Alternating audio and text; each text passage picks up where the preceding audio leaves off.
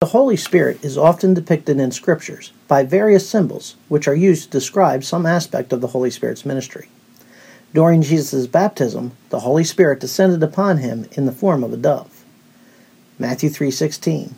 After being baptized, the heavens were open, and he saw the Spirit of God descending as a dove and lighting on him. Mark 1:10. Immediately coming up out of the water, he saw the heavens opening, and the Spirit, like a dove, descending upon him. Luke 3:22. And the Holy Spirit descended upon him in a bodily form like a dove.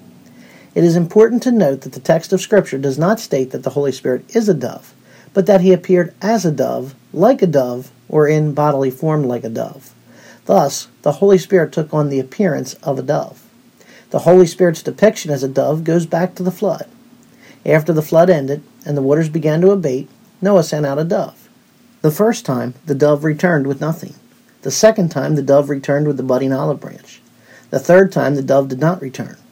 From that moment, the dove was viewed as a harbinger of peace and a symbol of hope. It is likely that this is where the idea of extending an olive branch as a symbol of peace began. The depiction of the Holy Spirit as a dove is also rooted in the law. Because of its perceived purity, the dove was an acceptable animal for sin offerings. God provided the dove as a sacrificial animal, particularly for those who were poor. As such, the dove symbolized that God provided a sacrifice for all, even the poor of the world. When the Holy Spirit appeared in the form of a dove, he portrayed three truths. First, by descending as a dove upon Jesus, the Holy Spirit demonstrated that Jesus had come to establish peace between God and humanity. Second, the Holy Spirit demonstrated that Jesus was the world's only hope to deal with the curse of sin.